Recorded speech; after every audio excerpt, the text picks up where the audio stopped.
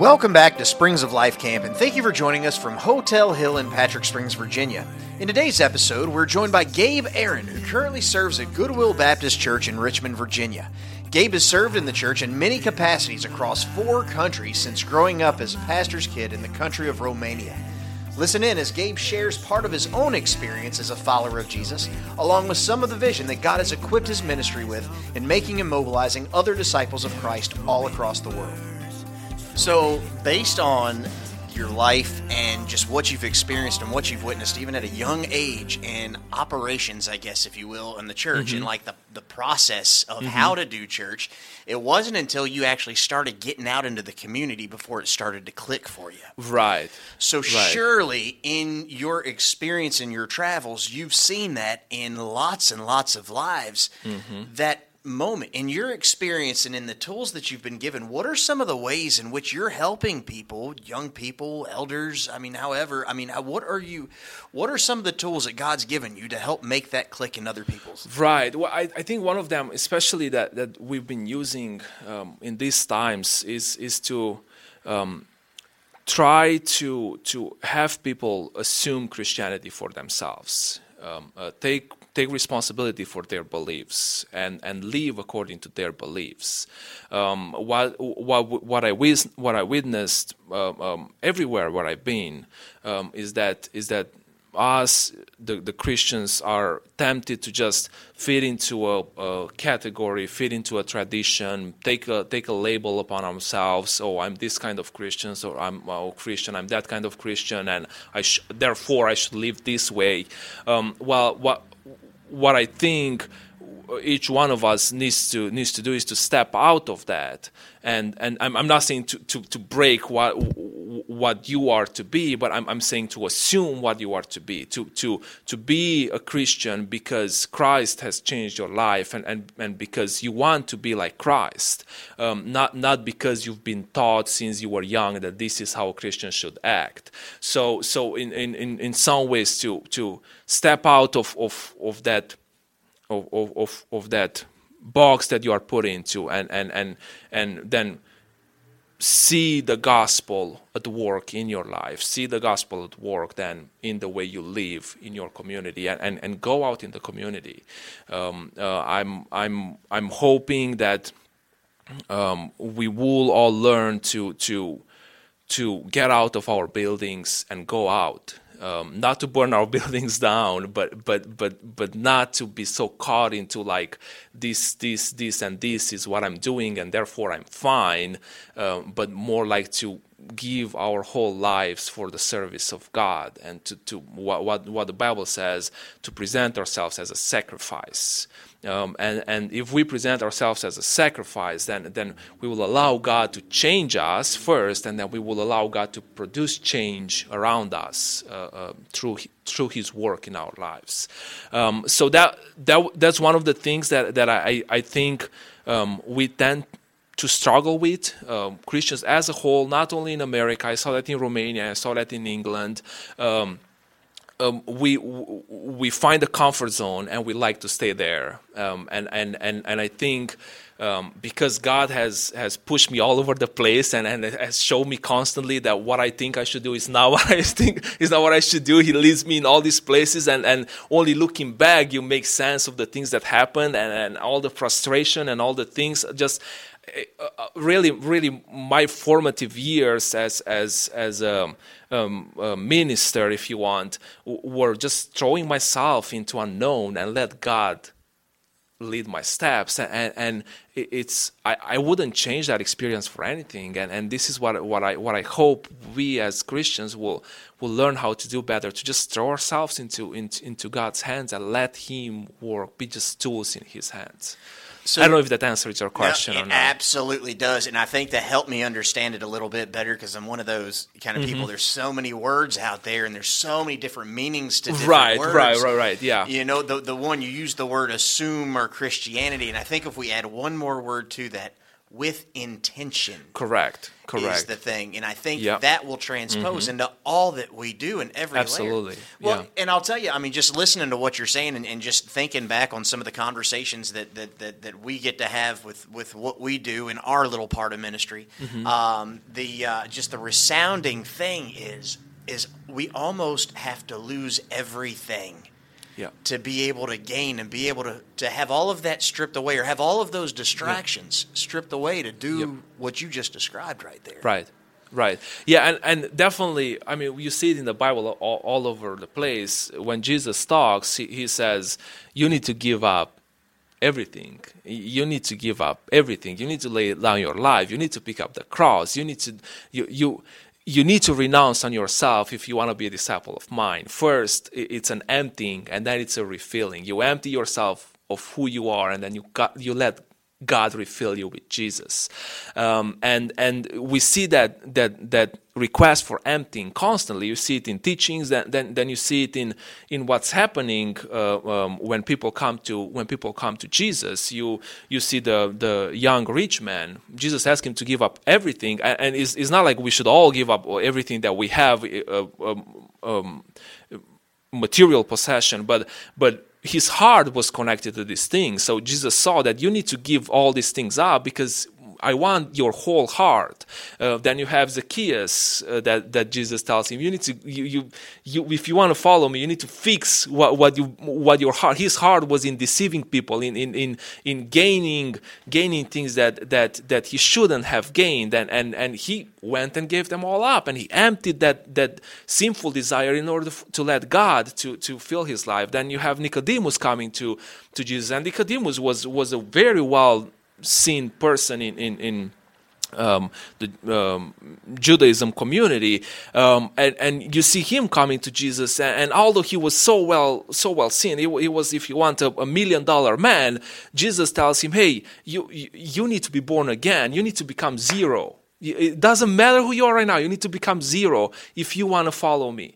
And you see this pattern all over the place. And now trying to apply it to our lives, I think we often feel so far remote from them that life has changed so much that we are not really required to do all these things. But are we really not required to renounce on ourselves? And what does it mean to renounce on ourselves today? And these are questions that I think every generation needs to answer for themselves, because life is changing so much, and we find identity in so many different things.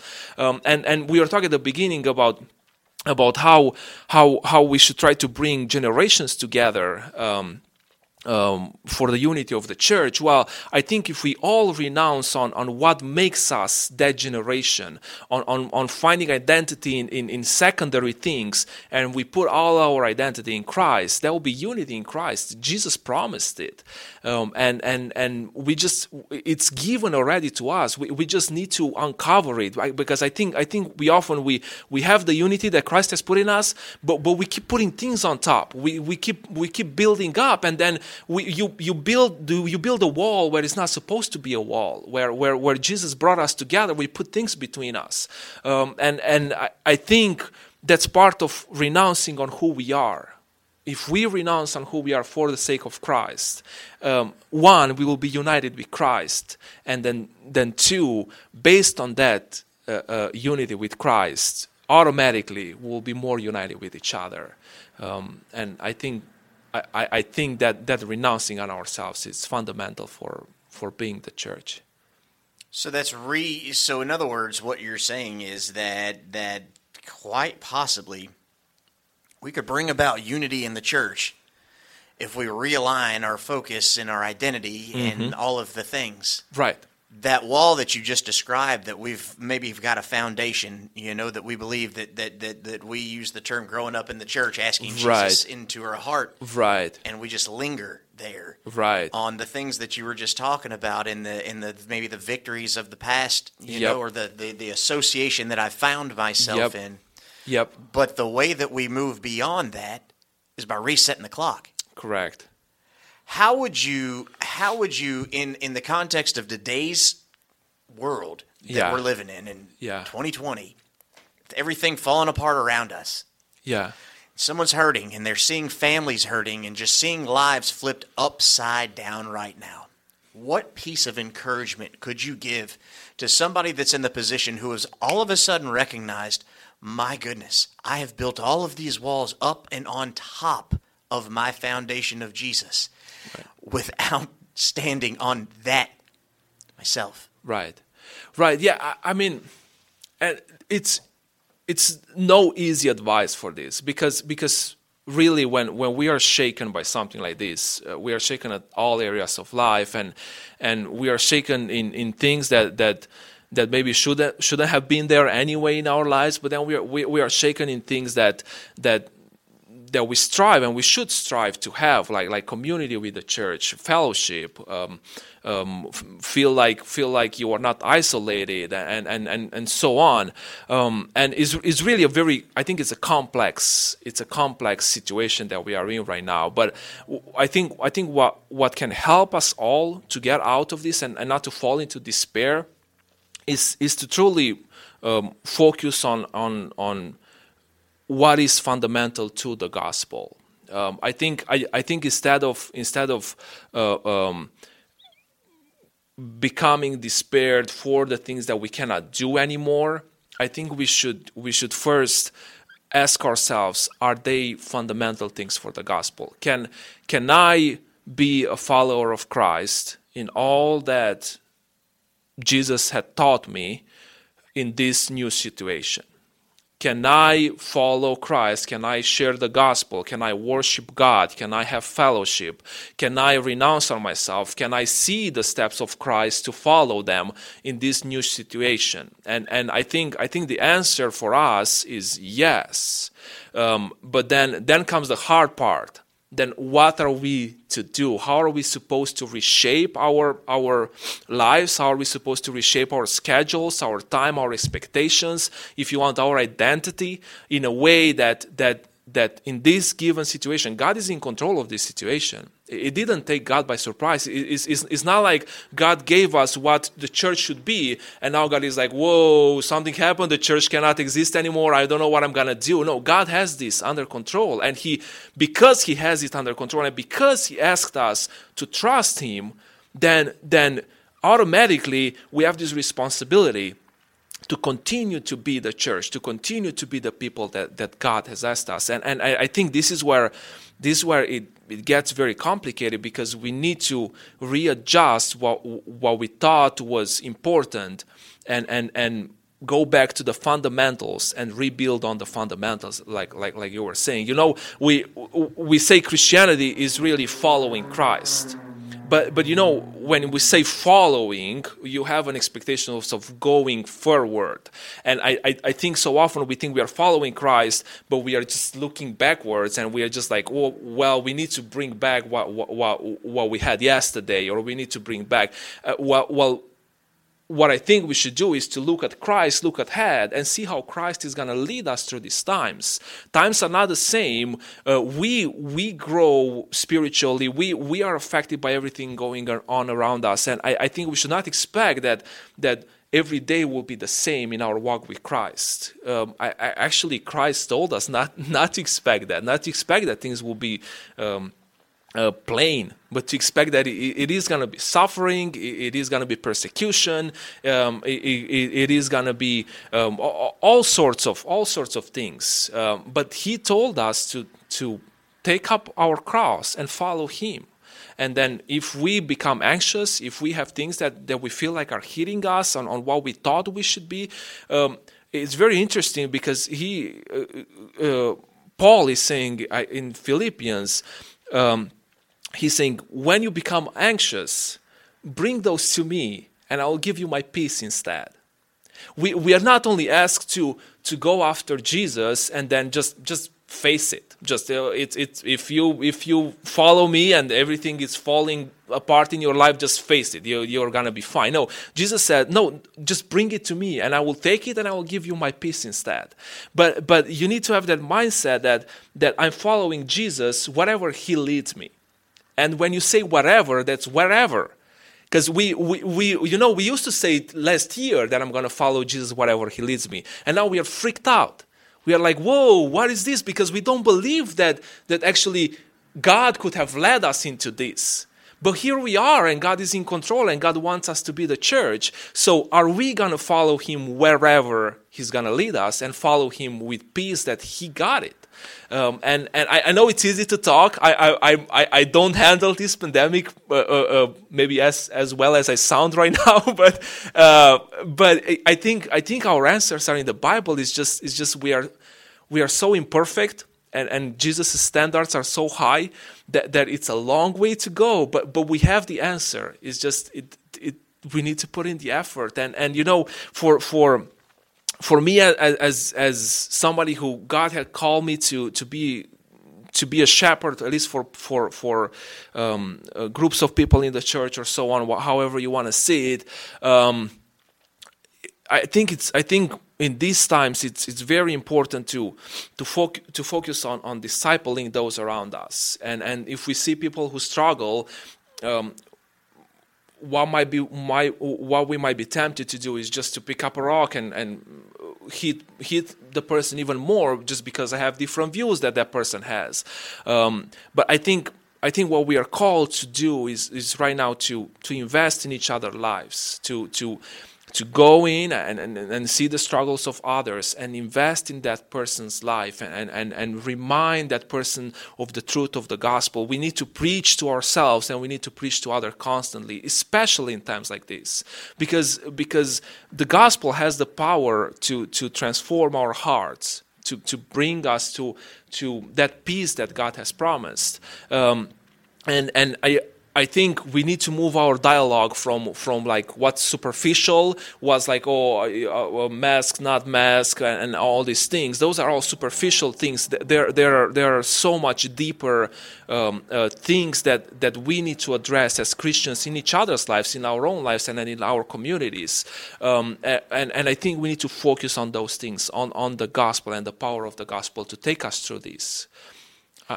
You just nailed it. I mean, you just nailed it. The thing is, you began this conversation off with talking about living life with intention, to intentionally assume our role as a Christian. And the thing is, what you just described in the society that we're living in right now, again, with the various accounts in God's Word that we're given, the thing is, He intentionally has designed everything, and everything that is going down. And the Bible says for those who know Him and who intentionally know Him, they understand that those things work together. And that is beautiful. Well, Gabe, let me ask you one last thing, and I know you've got to get going. Is there, just looking back just on your experience of this crazy life, man, is there one specific passage of Scripture, maybe an inspirational quote, something that you read as a child or something that's been revealed to you over this time that's just resonated through your head and your heart and just kind of helped you through this thing? Maybe share that with us, and then, you know what, if you feel compelled, please close this time out in prayer for us. Well, I'm going to give you a book of the Bible, okay? One of my favorite books of the Bible is the book of Genesis, and I don't know why it comes into my mind right now, but you have in the book of Genesis, after the fall and after the flood and then after the Tower of Babel, then you have the patriarchs section starting, and you have Abraham who's taken out of his identity and given a whole new identity that he has no idea how that's going to look like. Then you go through Abraham's life and you see the sacrifice that God is requiring him to do all over the place, but also you have sacrifice and then you have promises. Then you go on and you see Isaac and you see Isaac being weak and you see again sacrifice, promises. Then you go on and you see Esau and you see sacrifice, promises. You see Joseph, you see sacrifice, promises. And I see this balance all throughout the book of Genesis, and it goes all throughout the Bible, but it's so obvious in these stories. And I think we go into this book and we are trying to look like Abraham and not to look like Esau, and look like Isaac, but not to look like Joseph's brothers and so on. Just take moral things. But I think it's more than that to this book. I think it's an image of how God's grace is at work even in corrupt times and with weak people, and how His promises balance our wickedness and our weakness in stepping on and going on with God. And I think it could be a great reminder for us today. We have the promises of God in the Bible. We know them. We know that God has promised us that He God is. So we know that He promised us that there is going to be an end to all of this. And not only here on the earth, but there is going to be an end to all of this, all the evil in the world, when He will return. And then we'll spend eternity with God. And I think we are often so tempted to just close ourselves into this small situation that's right here and not look at the whole picture when we have the promises of God at work. So I think this will be an encouragement for me, from me.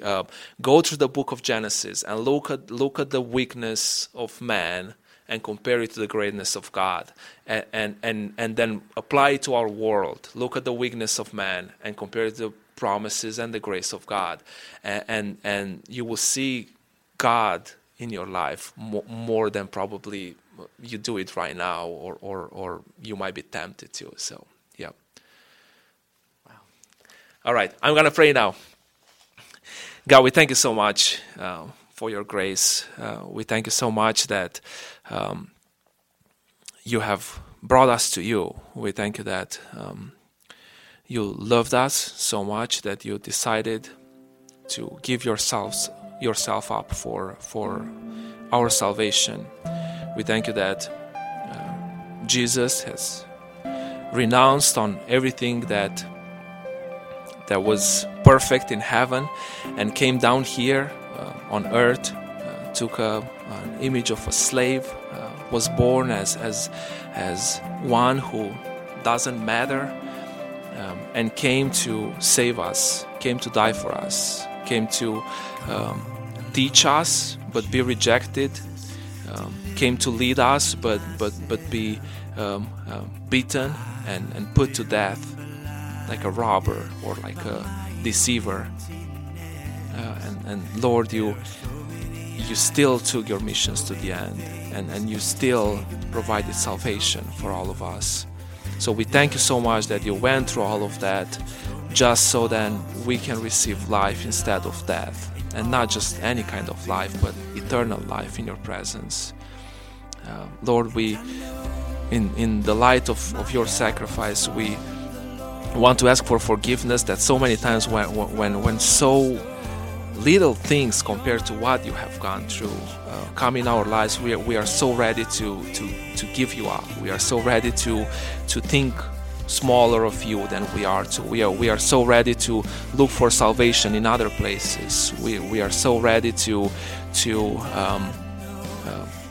blame you or blame those around us instead of living in unity, and instead of seeking you even more than before, and seeking your counsel and seeking your wisdom, and seeking your peace, Lord. So we pray that you are gonna guide us to know how to live these lives in a way that will honor you in any circumstance in our lives.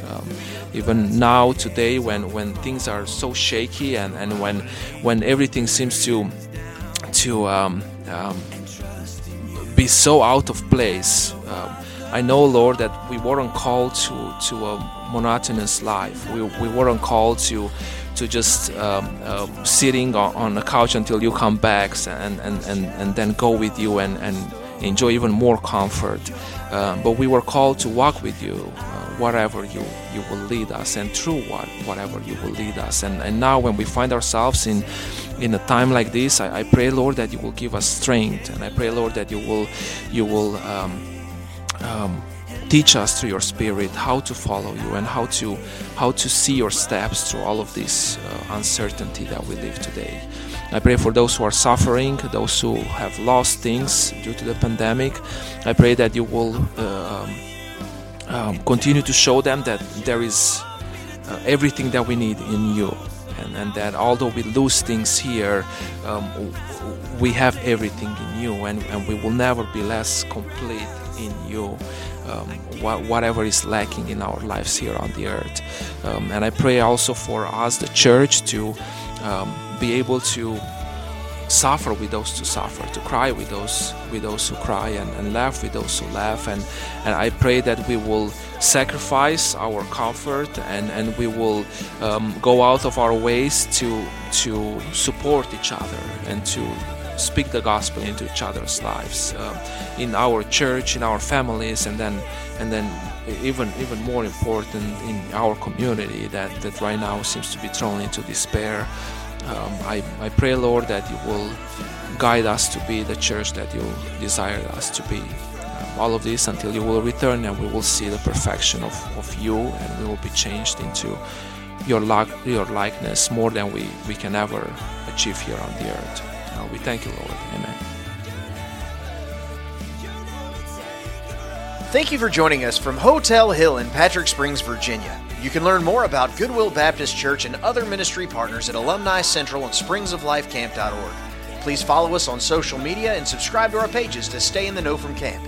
Springs of Life Camp's outreach ministries is made possible by monthly donations and from your purchase of Springs of Life Camp's Creekside Coffee, available online and from a Creekside Coffee cup bearer near you. For general questions or comments and interest or suggestions for webcast interviews, please contact us at outreach@springsoflifecamp.org.